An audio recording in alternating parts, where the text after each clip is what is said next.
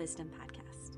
My name is Holly Lever, and I'm the owner and operator of Rosebud Wellness, where I practice women's holistic health, utilizing acupuncture, Chinese herbalism, yoni steaming, and Arvigo abdominal massage.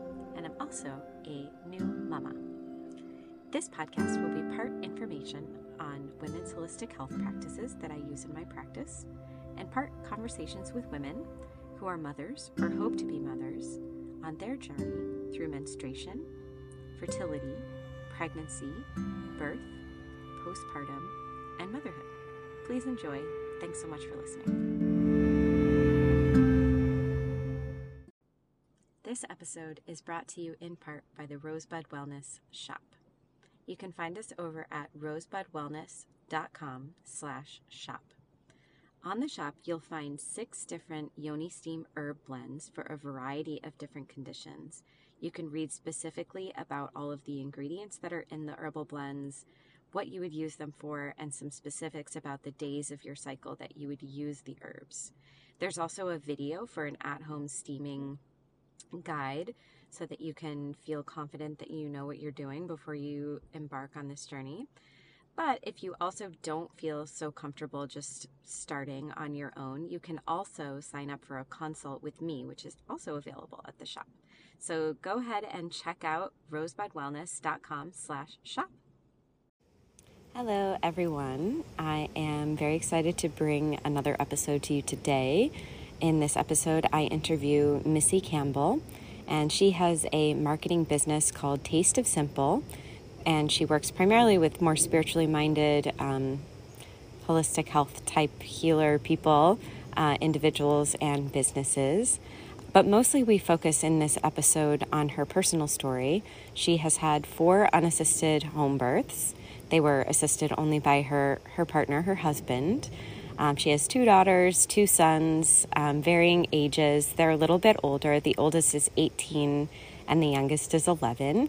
So she just has an interesting perspective on that sort of time frame. And she also homeschooled all of her children. So I was personally very, very interested to talk with her a little bit more about that. Just has a really lovely, beautiful perspective on motherhood. Really love chatting with her. So I hope you'll enjoy this episode with Missy. And also I wanted to mention, as I always do, if you would like to purchase some Yoni Steam herbs, please do so over at rosebudwellness.com/shop and use the coupon code WOMB, WOMB, to receive 10% off your first order. And also, please join us on Facebook over at the Womb Wisdom Community on Facebook. There will eventually be a lot more conversation in there. For right now, I'm just posting all of the episodes that I have for the podcast, so it's a good way to stay in touch and up to date on all of the episodes as they're published.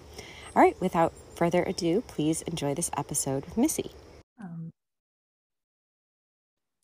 All right, welcome back, everybody, to the Womb Wisdom podcast. I am here today with Missy Campbell, and she works in marketing. She has her own marketing business, and she works primarily with healers and more spiritually minded people these days. And she has a really, really cool, interesting story to share with us today. And she is a mama to 4 babies who are older now, but they're still your babies, I'm sure. I call them babies every day. I'm like, where are my babies? Oh, that's amazing. Yeah. So to start off, we'll just kind of talk about their ages. So we kind of have like an idea of where we're coming from, like sort of timeline. So the oldest is 18 and just left for college. There's a 16-year-old. And then how old are the other 2? The 2 boys are 13 and 11. Okay. Yeah. So they're 18 and 16. Yeah. So all really close in age. Yes. Nice. Okay, so we'll start off from the beginning, from your beginning of when you first got your period. So if you can talk about how old you were, what it was like for you, if they're like kind of what the conversation with your family or at school or anything like that, if there was any pain or difficulties, irregularities, or if it was pretty straightforward for you. I love this question. It's always been really straightforward. I always say you could create a calendar based on my cycle. That's been pretty true. And since I've had kids, it's been even more so. Very, very consistent. Like I know exactly what to expect. I think my body just hormonally has become really regulated. But yeah, when I first got it, I come from a like really open family. So I could talk to my mom about anything. I could tell her anything. There was no judgment. And so I definitely had that culture around it and that openness. So, no shame or anything like that, which is amazing. And that's how I also approached it with my girls. It's something we've always talked about. And my boys know, they know exactly what's going on when we're all having our periods. So it's been like very, very open. And I love approaching that goes for everything with children. I think it's just being open and honest and answering questions in a real way. I've always treated them like peers, and communicating with them in that way. When my youngest brother was born when I was 15, and I was at school, and I got a phone call in my chemistry class, and my teacher said, "Your mom wants you to come home." And so she wanted me to come home. She was having home birth and with my youngest sibling. And I was 15 years old. So I was so excited about it and I really wanted to be there. So I was so excited that she called, and I walked home and was there while she had my brother in our living room. So that is sort of, definitely a lot of openness and experience that maybe other people don't have at a young age. And so I would say I've been very just relaxed about all of those processes, which has been amazing because I think culturally that's probably not the norm. So yeah, that's really where I come from, in a very open, communicative space with it, and have been carrying that through with my kids all this time. That's great. That's like the ideal for me. That's such a beautiful experience that you had.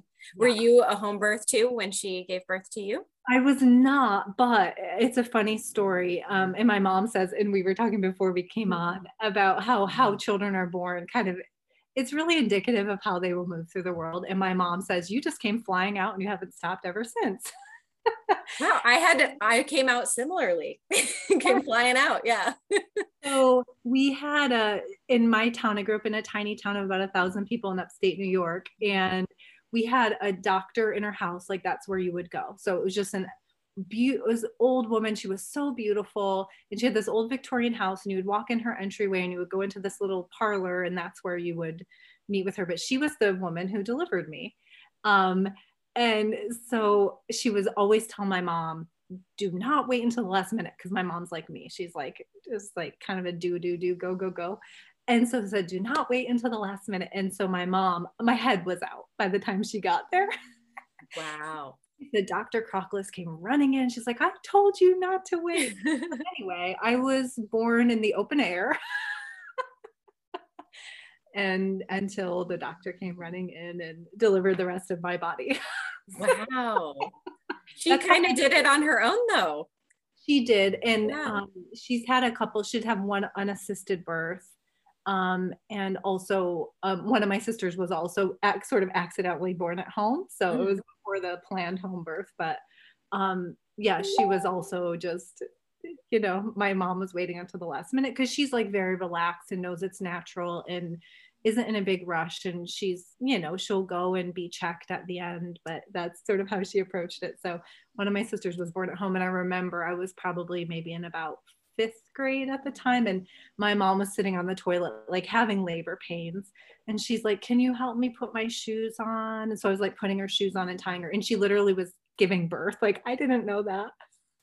She told me afterwards, she's like, "I had her like 2 seconds after you walked out the door to go to school." Wow. She really trusted her body. Yeah. So that's, it's really interesting to have had that experience, because I would say that is not probably most people have never had really like personal contact with birth, at a young age. And so I love that more people are having their younger kids at home births and all of that. All of my kids were at home. A lot of the kids were born in the evening. And so all the kids were sleeping. But we never like sent them away really, to like be away, until we did send them over to the neighbor's house briefly for like an hour, just like at a prime moment. And then they just came right back. But yeah, I love that more kids, I feel like, are intentionally getting that experience. And my sister also has had several home births. She has 5 children and she's had several unassisted home births, and they were encouraged by us too. Yeah. So yeah, that's so great. I mean, because the only experience that I had of birth before I started looking into doing home birth myself was just kind of media, and it's never portrayed in a positive light. I had watched some movies. There was some documentary, I can't even remember the name of it. But there were a couple documentaries out at the time that I watched, and then looking at Ina May's work, which we'll talk about in a little bit, too, was like, I had to intentionally expose myself to that kind of media. The mainstream stuff is always like panting and screaming at the husband. There's not really like this natural physiological process, and sitting on the toilet for sure is often a part of it. It's a huge part of it. Yeah. So one of the things I wanted to talk about, which we talked about a little bit before we started recording, was the Glad rags. Because I have a funny little story that my sister told me yesterday, that my 6-year-old niece asked her yesterday what a tampon was for, because she has tampons at her house. And my sister explained to her what it is. They do have like a pretty open dialogue about periods and menstrual products and things like that. And she was like, no way am I ever sticking that up she called it a vagina. She didn't quite get the pronunciation, but she understood that that's where you would put it, and decided that she didn't want to do that. And I can relate. I feel similarly about tampons. And I was talking to my sister about reusable pads, and also like the period underwear. I don't know if you've had experience with using those, but I know of them. But there is something to me that feels so, I don't really know the exact word. I was going to say, like, it feels good to just let the blood flow out of you as it naturally is meant to, rather than like stopping it up with something like, even like a Diva cup. I feel that way with that. It's kind of just like holding something there, which is meant to be like kind of flowing out.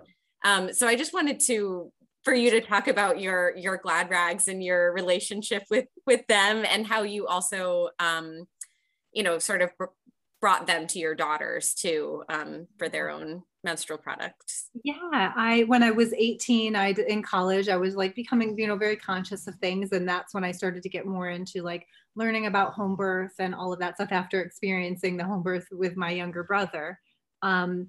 And I just was like, what are the other options? There must be other options. And so I learned about cloth pads, and back then Glad rags were really one of the only companies. And so I ordered some and had them sent to me in college. And like I was saying before we started recording, I have the exact same ones that I bought back then. I have they had like a couple of new designs for like different sorts of things that I decided to go ahead and get a couple of that I was going to be really excited to use.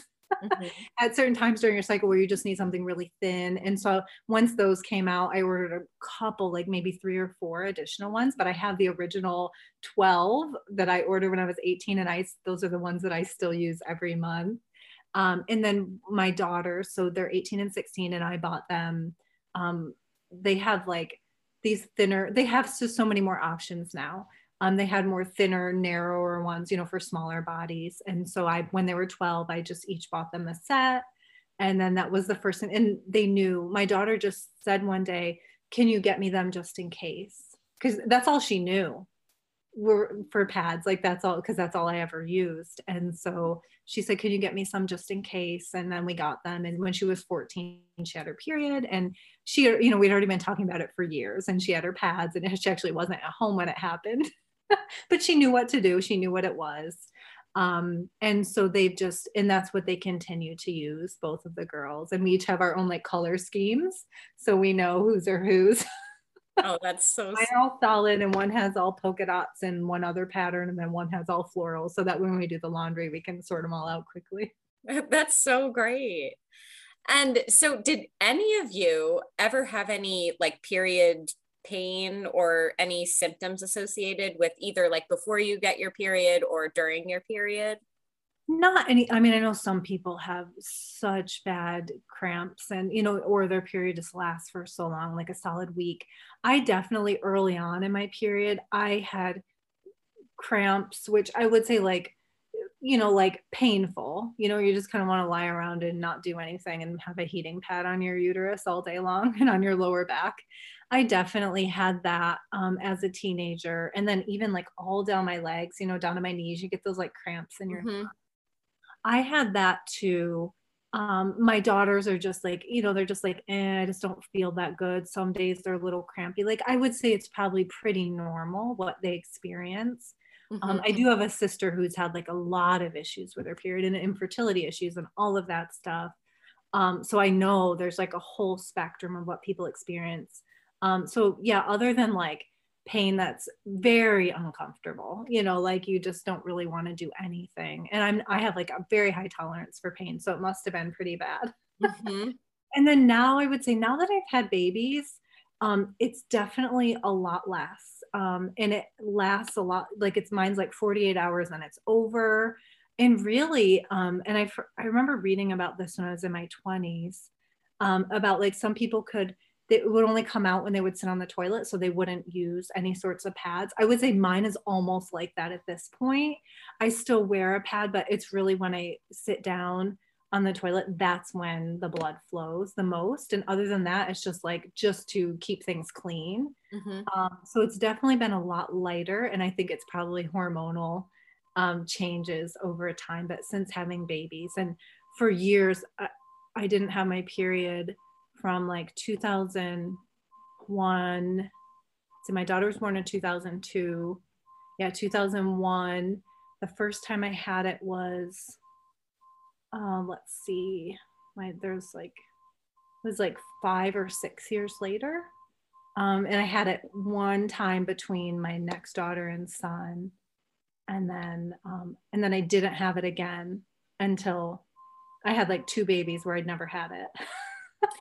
And that's because they were conceived so close together and you were still nursing. Right. Yeah, the breastfeeding piece, and my mom had the same thing. So I love like feminine genetics, you know, kind of what you can expect your body to do based on, it's good to ask, you know, if people have breastfed or anything, like when will your period come back? It's a pretty good indicator if you ask your mom or your aunts or your grandma, like if they breastfed, it'll probably be a pretty good indicator. So I didn't get my period until 18 months with all of them. And some of them I got pregnant at the 19th month. And so I didn't have my period at all. So I ovulated and then and got pregnant right away again. So yeah, and then I did have 2 miscarriages between the 2 girls and the 2 boys.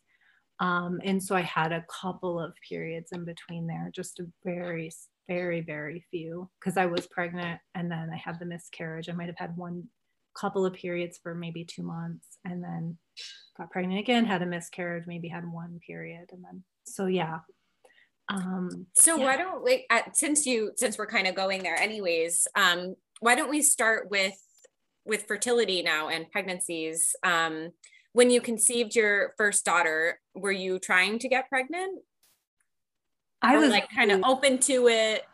Yeah, I was open to it. I actually got pregnant the first time I ovulated after we got married, the very first time. And it wasn't really like, oh yeah, we're going to have a baby right away. But I was so excited and it felt like the most perfect thing in the whole world.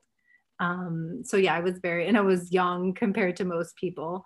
I was 23 when she was born, and 22 when she was conceived. So yeah, I was very excited. And like we had talked about, I had been studying, I had gone through doula training before then in my college years.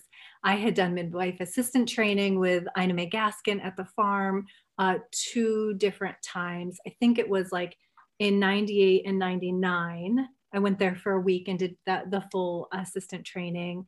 And then I did doula training the following year through DONA. And then in 2020, and then in 2001, I was a midwife assistant with Amish. And so I had all that experience kind of going, before. And then I was just like, of course I wanted to have babies. Yeah. Oh, I didn't, when we were first talking, I didn't realize that all of that was before you had your first baby even. During my college. Yeah, it was during my college years. All of that stuff was during my college years. So I was like, I think watching my brother be born at home was what sort of, and I'm sure it was already in me, but I was very much like, I couldn't get enough of it. And I was telling you before we recorded, that my dad had been to the farm in the early 80s when I was just a baby. And he got the Spiritual Midwifery book by Ina May, and he gave that to me. Why was he there? What was he doing there? He still would fit in just fine there, I would say. He hitchhiked his whole way there. Mm-hmm. And he just was interested in the lifestyle and wanted to learn more. And so he went, and we were in New York, so it was really far to Tennessee. And then when I got the book, I couldn't get enough of it. I read the whole thing right away. I was probably maybe 17 when he gave it to me. And then from there, it just like, I'm going. I like looked it up and saw that she did the assistant training. I'm like, well, I can go for a week and learn a lot of stuff. And I was really excited. So yeah, that's sort of how the cascade of events. And then very shortly after, when I got married, I was into Montessori and all of that. And so then of course I'm like, well, I just need a baby. Like I had to practice all this stuff. Yeah. And so actually I wanted to talk about, just so we have the full story, that you never had any experience with birth control, because your hormonal birth control, I should say, because your birth control method was using fertility awareness. And then did you just abstain during your fertile window when you were not trying to get pregnant? And that's what we still do. So that's all my husband and I've ever used, and we'll be married 20 years in January, and that's all we've ever done. I actually learned about fertility awareness when my husband was in college. We went to his college bookstore, and they had the fertility awareness method book in his college bookstore. And I was like, oh my gosh, I have to get that. I was probably like 19 years old, and I was so wanted to get it. And so I bought it, and I read the whole thing, and I was so excited. And then when I was in college, I did like a sort of a self-study independent kind of major where you kind of make your own thing. And I had some amazing biology professors who were very open to me kind of making my own program around this. And so they let me, like, I tracked my cycle as part of my degree in college. And that was when I really started to understand it. And so I had my charts from the whole semester, and then like presented them to my biology professors for part of my credit for my class. And so I was very much into it. So even before we got married, I really understood my cycle, and really it was just for my own knowing. I think it's great for everyone. It's something, I taught my girls about, what it means when you have your period, and then all of the pieces of the cycle that happen that you can't necessarily see so outwardly, and how that works and what's happening in your body. So I loved knowing that about my body. I always felt like really comfortable in my body, I think because of that, and just knowing what's going on inside and what it all means. So yeah. So do you do temperature and cervical mucus? I don't. I actually, because mine is so regular, I only do timing. And did you teach how did you teach your daughters? Are they pretty regular like you are, and they can do the same kind of thing? Yeah, they're very regular. And it's taken a couple of years for them to get where they had it every month. Like sometimes they would have it for a month, and then they would skip a month. And so it took a couple of years. But yeah, I just do timing with mine because it's so regular. It really is, like my cycle's always between 25 and 29 days. Mm-hmm. So as soon as I have my period, I know, like I can just put a little window on either side for both of those circumstances. It's never been anything other than that. So I'm not concerned that it would be, but I also know when I ovulate, I know like once I have my period, I have like a 4-day safety 3-day safety window. And then I just abstain until after I ovulate. And it's very obvious to me when I ovulate. So, and then I just wait a day or two, and then I'm good to go. So yeah. And I was saying to you, my husband knows my cycle and he knows how to calculate everything. So he kind of knows in his mind where everything is, and which is great. I think it's freedom for everybody. And Totally. I love both respect the cycle and we just abstain during that time. And we're both perfectly happy with that. I know some people aren't, that's not what they want to do, but I just love like sort of accepting that that's the cycle of life, and I'm fine with that. Yeah, I mean, I think it's great when a partner is willing to learn. I think a lot of men, like women, were kind of taught like that you can get pregnant every single day. So it takes a little bit of time for them to understand that that's not actually how it works. But yeah, if they're willing to learn, that's really cool that your husband's so on board with it. Yes, it is. And it's not anything from his upbringing. So it's all things he's been open to learning. Cool. It's been amazing. Yeah. Yeah. Okay. So we were talking about your first pregnancy. So you conceived, and tell us about how that pregnancy went. Yeah, it was amazing. And it was the first one. And I felt so intuitive. I did not feel that with the other ones. And I think it's because you just like more distractions. I felt so intuitive. I actually have a letter.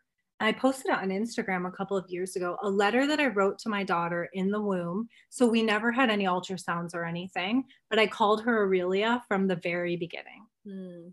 And I didn't know whether she was a boy or girl. I always called her Aurelia, and I wrote her this letter. And like every time I think about it and read it, it makes me cry.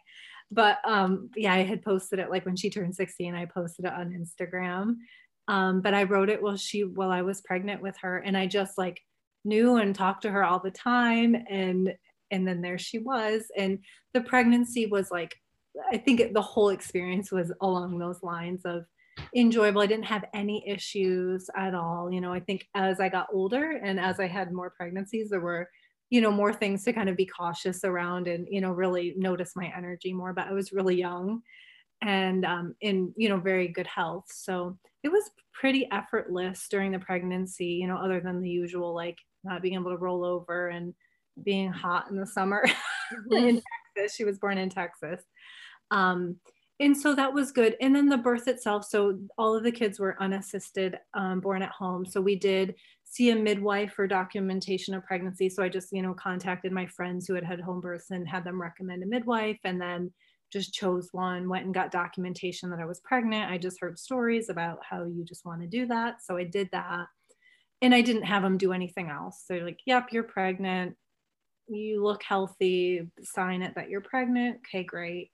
And then we also did anybody, whether, I mean, probably not from your family because they seem like they have a similar perspective, but like your partner or any outside people, were you getting any pushback of like, oh my God, no, you have to have ultrasounds and you have to have care, and this is this like big health issue, or yes. Yeah. Well, there was definitely some of that. I am like a very strong-willed kind of person, so things like that don't usually bother me. My parents were extremely supportive, so like zero judgment, no like making me feel afraid or shameful or anything. And it was funny because my dad actually told someone at work when they found out, like, I don't know, a friend of a friend of a friend, and we weren't really telling people what we were doing because it's not really the best thing to do until after the fact.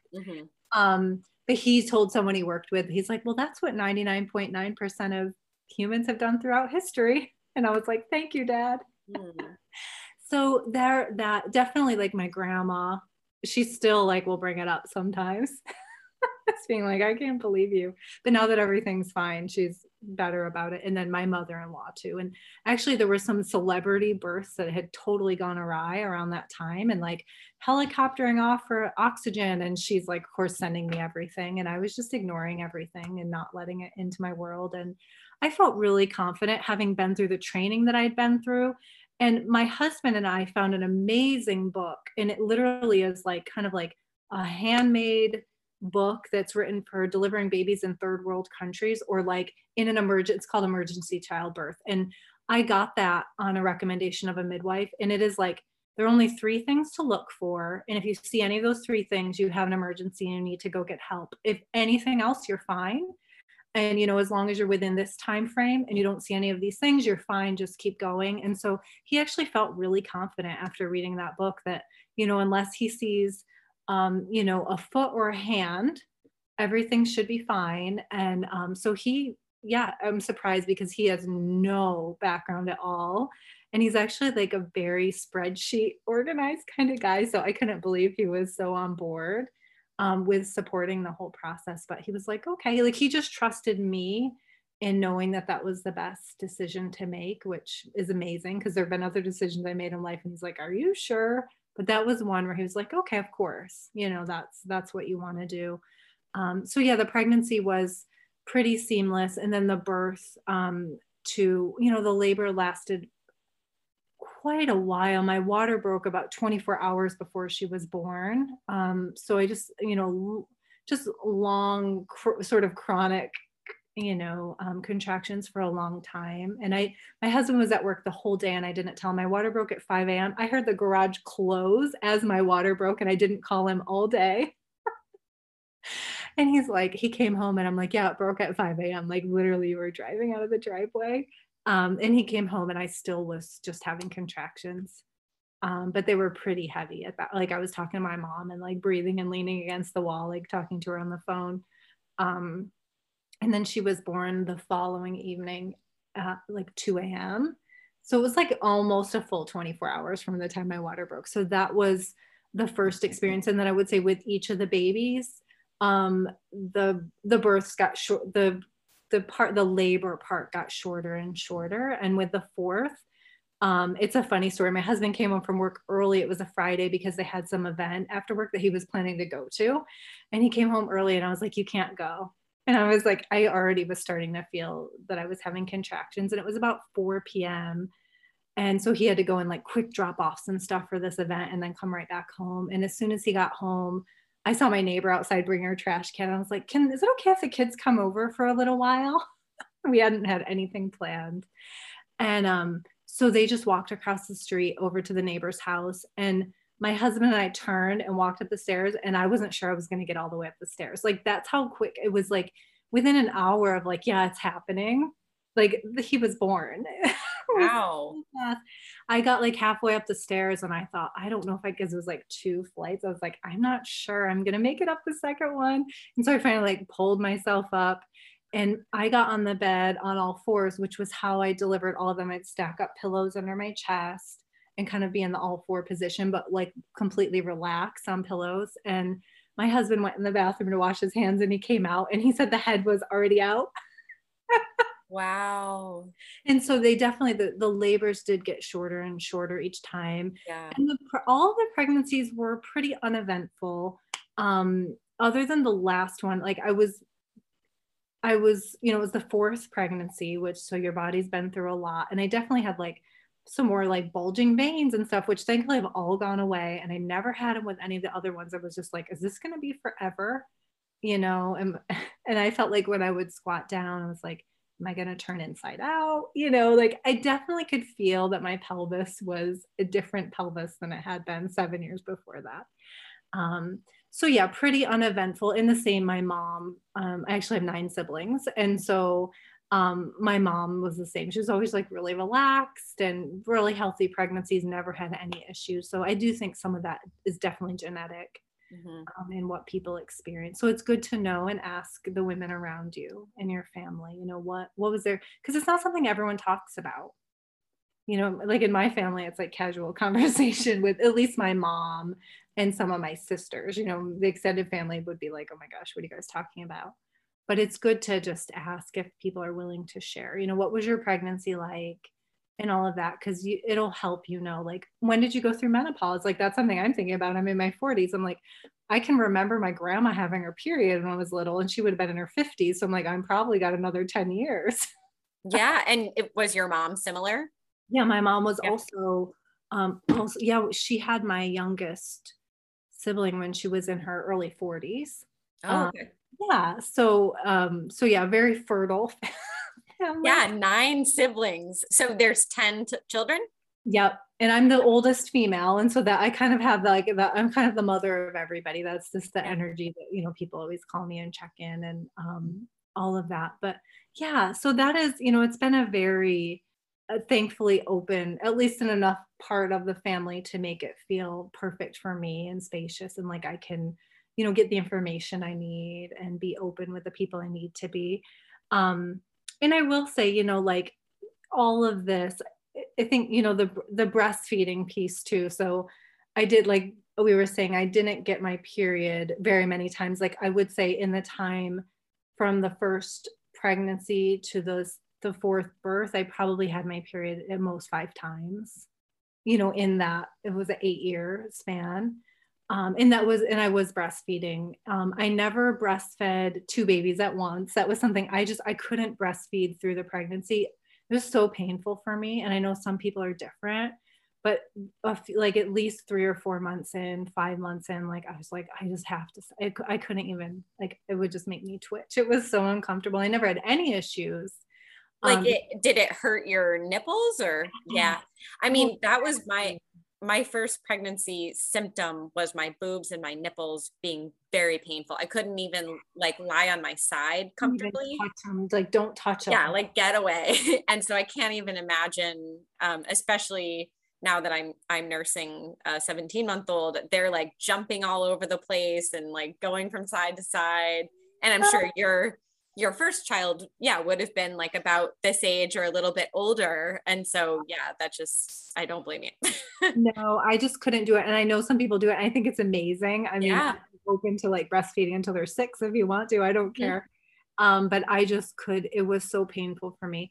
So I stopped but with all of the kids, the longest one of them breastfed was 3 years and 2 months. Then one was 2 years and 10 months, and the other 2 were right around 2, just because of another pregnancy. They were the first one in each of the pairs. They both breastfed about 2 years, and then the other ones were like closer to 3 on the second side. So it was I actually figured it out one time that I was figuring out like how much milk I made. My husband's like, "Oh my gosh, you're a cow." It was like 600 gallons. Wow. 2,400 quarts. I was like, wow, that's so much milk. And so it would have been 10 full years of breastfeeding. So 120 months with all 4 of them, which sometimes I see people post and I'm like, I breastfed 33 months. I'm like, I've breastfed one child for longer than 30. And they have like 3 kids. I'm like, I'm not going to say anything. They're going to think I'm crazy. Yeah. Well, I'm interested. Did you like your breastfeeding journey? Were there any challenges to it? Not really. In the same, like my mom, one of my sisters breastfed until she was over 3. And I clearly remember thinking, Mom, are you ever going to stop breastfeeding her? She's talking about it to other people. So no, I never had any issues with it at all. What about other people thinking that about some of your kids? Like there's definitely things that I've seen. Nobody's ever said anything to me, but I've had a child like mostly only during COVID. So it's not like I'm out in public as much as like probably you were when your children were younger. Did you ever get any people that said things to you, or did you ever feel kind of like, is this the right thing to do? Or did you feel pretty grounded? And I felt like I definitely knew that that's what I was going to do as long as everything worked fine. That's what I was going to do. It's just like the kind of people you have to kind of remove from your life temporarily might be the right thing to do. Like if you have certain aunts and stuff who are very judgmental, then I'm just not going to see them for a couple of years, or, just like very limited amounts. So that's, I just really kept my circle really small and felt supportive. And, my in-laws, they were over at the house all the time. My breasts were always hanging out. Like they were just used to it. And it was like, they would just talk to me as if my shirt's not off, and, so that was good to like, at least the immediate people in my life were supportive. And to me, that's the most important thing. Like I said, even if you have to be like, certain people I'm just not gonna spend time around for the next 6 months while I, have to be breastfeeding every minute of every day. And then once that time has passed and it's a little more spread out, then you could reconnect with people. But I found that to be really helpful. Just keeping Yeah, I mean, I can't remember what year it was exactly, but it was not very long ago that breastfeeding in public became legal. And I didn't know that it was illegal. I've been doing it for a decade. That is absurd that it would be illegal. I don't know. It just changed my perspective on like, do people care about this? It just seems very weird. I mean, because yeah, like if I see somebody with their boobs hanging out for whatever reason, I don't feel offended. And especially not if they're feeding their child, but I'm so relaxed about bodies, and that's how I grew up. And thankfully, like everyone in my family, I mean, my mother-in-law, if I'm in the bathtub and she's leaving, she would come in and be like, bye, I'm leaving, you know, like it's just not a big deal. Yeah, that's cool. But I know some people don't have that experience. So I would say just keep yourself really safe emotionally, you know, with the people that you're interacting with. And, you know, the funny thing we were talking about, like, you know, talking when children are old enough to talk about breastfeeding and they're breastfeeding. My oldest son, he was riding a bike without training wheels and he was still breastfeeding. And I'm like, okay, that might be, you're riding a bike around the neighborhood without training wheels. And I'm like, hey mom, I need some milk, you know? Yeah.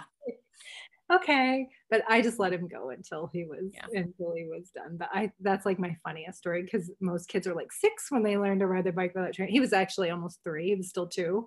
But I'm like, that's a little he just learned how to do that early. Yes. And, you know, some of the other things, like, you know, with the kids growing up and all of that and all of the openness, that was just such an important theme through everything for me and for my husband too. And he had never really been around kids before. He's the youngest and just never had a big extended family like I did. And I was always around babies and holding babies, you know, my whole life. But he was really open to it. And we actually did the elimination communication. So all of the kids were completely out of diapers by the age of 2, even at night. Like we just immediately, you know, as soon as they were, you know, even when they were babies, when they would wake up, we would take their diaper off, hold them over, and they would always go when they would wake up. So it was like, save us a diaper. And we used cloth diapers too. But I just liked having them being able to recognize and, you know, get used to that motion. And then we just had little potties, and they were, you know, by the time they were walking, we just put like a long t-shirt, like just covered their butt. And then that's what they would wear all day and just go when they needed to. And it worked pretty well. We had one with a small bladder, that's what we called it, and just couldn't hold it all night. So we'd have to get up like 3 times a night and take him to the bathroom. But it worked pretty well. And I just liked it. Even if you didn't want to go all in with it, I liked it as kind of a supplemental. I wasn't like hard on myself about, oh yeah, they have to go all the time in there. But I liked that they were learning and they had a ton of time. They had like, you know, they got to start really young. And so they had like extra 2 years of time where they got to get used to doing that. And yeah, by 2, they were all, you know, very independent, and other than needing to be wiped. That is so cool. I remember while I was pregnant, and I was pretty early in my pregnancy, learning about elimination communication. So for anybody that doesn't know, correct me if I'm wrong, but basically you're looking at your child's cues and and like you said, you also start to learn their patterns. Like when they first wake up, they're going to go pee, or I know like my daughter always tends to has a bowel movement in the morning. So like, you know, you would kind of learn, and I can kind of tell like when she goes off into the corner, like she's maybe going to do something. So basically, instead of just like letting them do that in their diaper, then you take them over to the toilet and teach them that that's where you do that. And I remember saying it to somebody, and I, unlike you, can be like kind of influenced by other people's opinions and feel like, oh, I guess I'm stupid to think that, or whatever. But I thought it was really interesting idea. But it's cool what you said, that you don't have to be so like crazy and controlling about it, like looking at their every move of like, they just move their eyebrow, does that mean they need to pee? Like it's just kind of like doing it when it works for you, and then being flexible, like, oh, if we have an accident or whatever, it's like not the end of the world. I was really relaxed about it. And, you know, with the babies, like we would just put like a washable blanket on a, you know, a sheepskin or something. And that way I could just like leave them diaperless, so they could kind of get used to like what it feels like to not be wet and be wet. And, you know, because a lot of kids are used to feeling wet all the time. So to them, that feels normal. So just really, you know, getting them used to knowing like that doesn't feel very good. Yeah. To be like that. So yeah, I was super relaxed about it, and just allowed it to be. And, obviously if you have carpeting, it's a little bit of a different story. You have to have, like, I always had like back out and stuff, like bottles all over the house with like cloth wipes. And I would just like spray it immediately, and just wipe it up and not worry too much about my carpet, get my carpet steamed every couple of months. And sometimes we had wood floors and stuff. So it wasn't as big of a deal, but that's a concern too. So how do you do it without like having them pee on your couch? And Yeah, right. So yeah, just being relaxed and what you feel comfortable with. If it's you could do it like all summer long and just like, be outside a lot and, things like that. A way that you feel comfortable exploring it. But yeah, nothing to be stressed out about. Yeah. I mean, you're inspiring me. I might do a little bit with my daughter. That sounds. Yeah. And just like, and to me, it's just like, at times where they're going to go, you can just sort of aid them in getting used to sitting on the potty and walking to the potty. And that's like they're going to be like so far ahead and just like having practiced that for months. Yeah.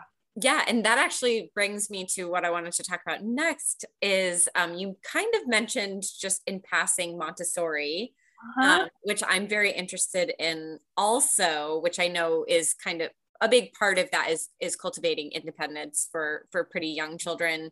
And I think I know for me, for a little while, I didn't realize how much my daughter understood already until I would say something and it seemed to me that she would understand. So I'm just sort of paying attention and learning from her, like what she understands and what she doesn't understand at this point. And so I'm just curious for you to talk about a little bit about the Montessori method, what attracted you to it. And then also because did you homeschool all of your children? Yeah, they've always all been homeschooled. And you're still homeschooling, I'm assuming, because you have younger children too. If you can just, I don't know how, like even the right questions to ask you about that, but anything that you would like to share about homeschooling. I'm just very new to the idea, but I know that a lot of people are kind of having to navigate that in real life in the face of Corona. Yeah. I mean, and hopefully that won't be a thing anymore by the time my daughter's closer to school age, but I'm just kind of getting curious about like how to apply it to younger children and then how to, I don't know, I guess to me, it's what I've seen a lot of homeschool mothers, usually it's mothers, I don't mean to make that assumption, but they'll say sort of like, I'm not a public school teacher teaching at home. Like maybe you can talk about like how they're different. Anywhere you want to go with that is so many. I love it. So yeah, my oldest is 18 and we've always homeschooled. And I will say, again, like with the elimination communication, I have a very relaxed homeschooling style. And actually my husband is so you were saying moms, my husband is the full-time homeschool teacher now for the 3 younger kids. And I do my online business, which is amazing. And he just started, so he just finished his first full year and he does everything. Like I don't do any of it anymore. But it was very relaxed early on. I just feel like, having exposure to people of different ages. And one thing, I will say, as the kids have gotten older, they get so many compliments on how they can interact with people of all ages, how they look adults in the eye when they talk to them, talk about socialization. Like they've literally never go anywhere except hang out with me at home. So, but they get compliments. Like if we're working with a realtor and we're going around, they're like, are your kids homeschooled? They're like, so mature. And I'm like, yeah, they actually are. So they, I would say I've treated them as peers from the beginning and I've always talked to them. My daughter's like, I can't remember you ever not talking to me. Like we were just the same age. So I've always talked to them like that. And I think that's helped a lot in, their maturity and their self-confidence and all of that. And starting out the beginning, all of my kids, I would say until they're probably like 7 or 8, there was not a lot of formal education at all. Most of them were like sort of struggling to read, I would say at that point. And not because they're not intelligent, but I just felt like I had just read so many things about how you can actually like wire your brain in a weird way by learning to read too young. You get in too much of an analytical place and you lose kind of that creativity part of your brain. It matures too quickly. There's like a study in France where they don't teach reading until age 6 or 7, and how they actually excel so much faster later in life. So I actually was like, I'm like, ooh, that's great. That's good news for me. So I mean, I worked with them every day and they knew their letters and stuff, but we didn't have formal school really at all until like 2nd or 3rd grade. And even then I would say like by age 10, I was like, okay, we better get serious, because we don't have that many years left. And all of them, like my daughter started college when she was 16, and she started elementary school when she was 10. So she had 6 years of like formal education, and she went to college, got an A in chemistry, had never taken chemistry before. College level chemistry, got an A. College level biology, got a B plus. Like never had any formal science at all. So, you know, I really think that giving them that space and that creativity to me was so much more important than, I mean, my family was worried. Like my 8-year-old is barely reading. They're like, oh my gosh. And I thought, oh, it'll be fine. In 3 years, she'll be 3 years ahead of everybody her age. And she was. And so I really kept things really relaxed. And it's interesting because my husband is very structured and organized with his homeschooling. But even he said after this first full year of working with all the kids, he was like, you know what? I just believe in unschooling so much. He's like, I just feel like we've spent so much time talking about things that they're never going to remember. And so we take a very much of like a holistic, you know, like read Jane Goodall instead of taking a biology class. Like to me, you're gonna be so inspired. And if you want to pursue biology, you can learn it in 6 weeks instead of 6 years because you're so excited about it. And so that's the approach that we've taken, is exposing them to things, but in a really inspiring and exciting way, like finding a role model in a certain area, you know, that they can really just be inspired by. And if they want to pursue that thing, fine. I mean, we have science textbooks available that some of my kids will read. So we just allow them each to kind of explore. We cover all the bases. I was always like, okay, they need to be like up to level in math. That was always really important to me. Like I want them to be able to go to college if they want to, and I want them to be ready to do that. So math and language, you know, any sort of spelling and, you know, reading skills up to par. And then communication skills were so important to me, like being able to speak and communicate with people and, you know, not be intimidated by people and things like that. So those are really the 3 things that I was like, we're going to be on point with those things, and everything else is going to be very creative. And, you know, we'll expose them to art and we'll expose them to all of these things, and then they can choose what they want to do with it, but not to spend hours and hours and hours. I would spend at most 2 hours a day, even in high school. I mean, they were done before lunch every day. How did you find, I mean, I don't want to use the word curriculum, but I don't know, like, did you follow a curriculum, or are there like, where did you get ideas of like activities to do, or like if you did little field trips, did you just kind of like do whatever they were attracted to or showing interest in, or was there any kind of format? I really sort of pieced my own thing together. Like I chose a math program that felt like had a more holistic, like it taught like algebra in elementary school in a way that just made so much sense. That is not the way I learned it in high school. And so just things that were like really took things to the next level, but in a really holistic way. So like Micwin math is really excellent. It's just very like conceptual thinking. So things like that. And I just would look, you know, just research like, what are the math things that are available? I didn't want like textbook, workbook. I mean, some of that to make sure they're up to level, but I don't want to they're not going to spend 4 hours a day or even 4 hours a week on it.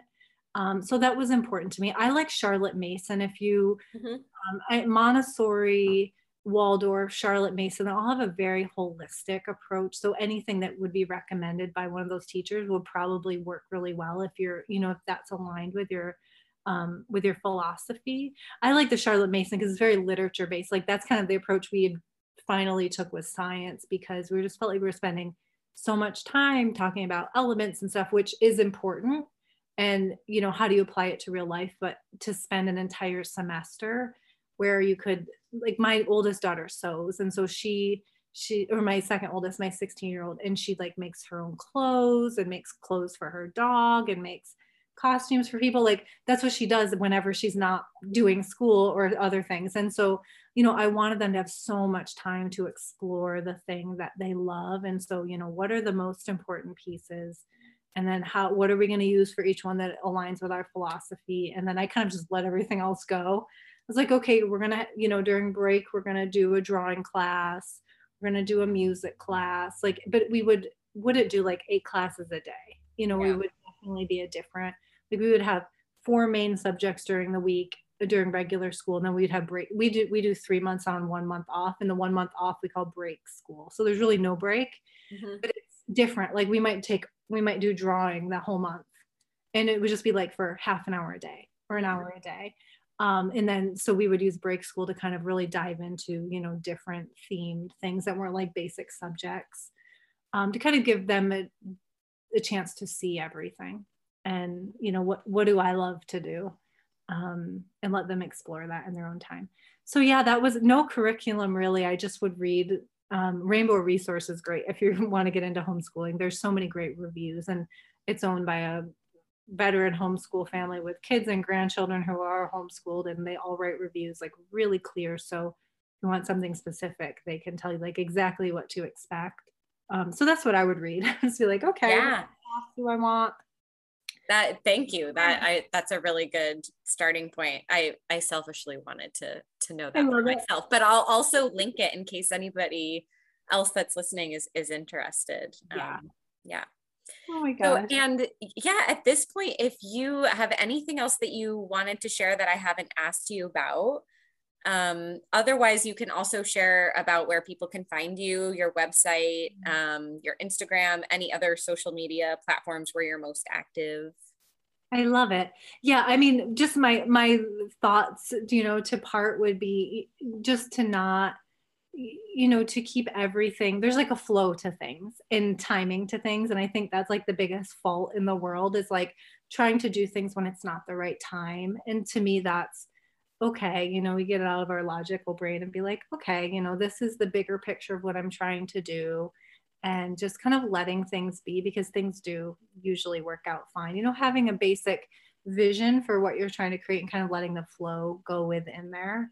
And I would say, from everything from reproduction all the way through raising your child, like the whole process, there's just so many opportunities where we can worry about, are we on track? And is it the right thing? Is my body doing the right thing? And, just knowing what the red flags are, and then just allowing everything else to be, and knowing that it's, here to teach a lesson, or, there's some good to come out of all of the things. And then I do online business stuff, and really I love to support people in the more spiritual space and the healing space. And my website is tasteofsimple.com, and that's evolved from a natural living blog back in 2015 into more of a business support. But I do still have all of my blog posts about making kombucha, and I have lots of posts about my kids and things like that. So that is where people can connect with me. If they have any questions, I'm happy to answer any questions. So if anybody wants to reach out to me, that is fine. And then on all social media, it's at Taste of Simple. So Instagram, Facebook, Pinterest. I actually love Pinterest. Yeah, I was listening to a podcast about your using Pinterest for business. So I love it. So yeah, that's really cool. I'll have to check out all your stuff too. Yeah. Well, thank you so much for having me, Holly. It's been super fun to chat. Likewise. Yes. Thank you so much for being here today. Yeah.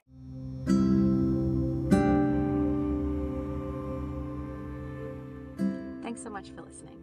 If you enjoyed this episode, please share it with a friend. And also, don't forget to subscribe to the podcast so that you'll be notified of future episodes. And if you feel so called, please give us a rating and a review so other people can find the podcast more easily. Thanks again. Till next time.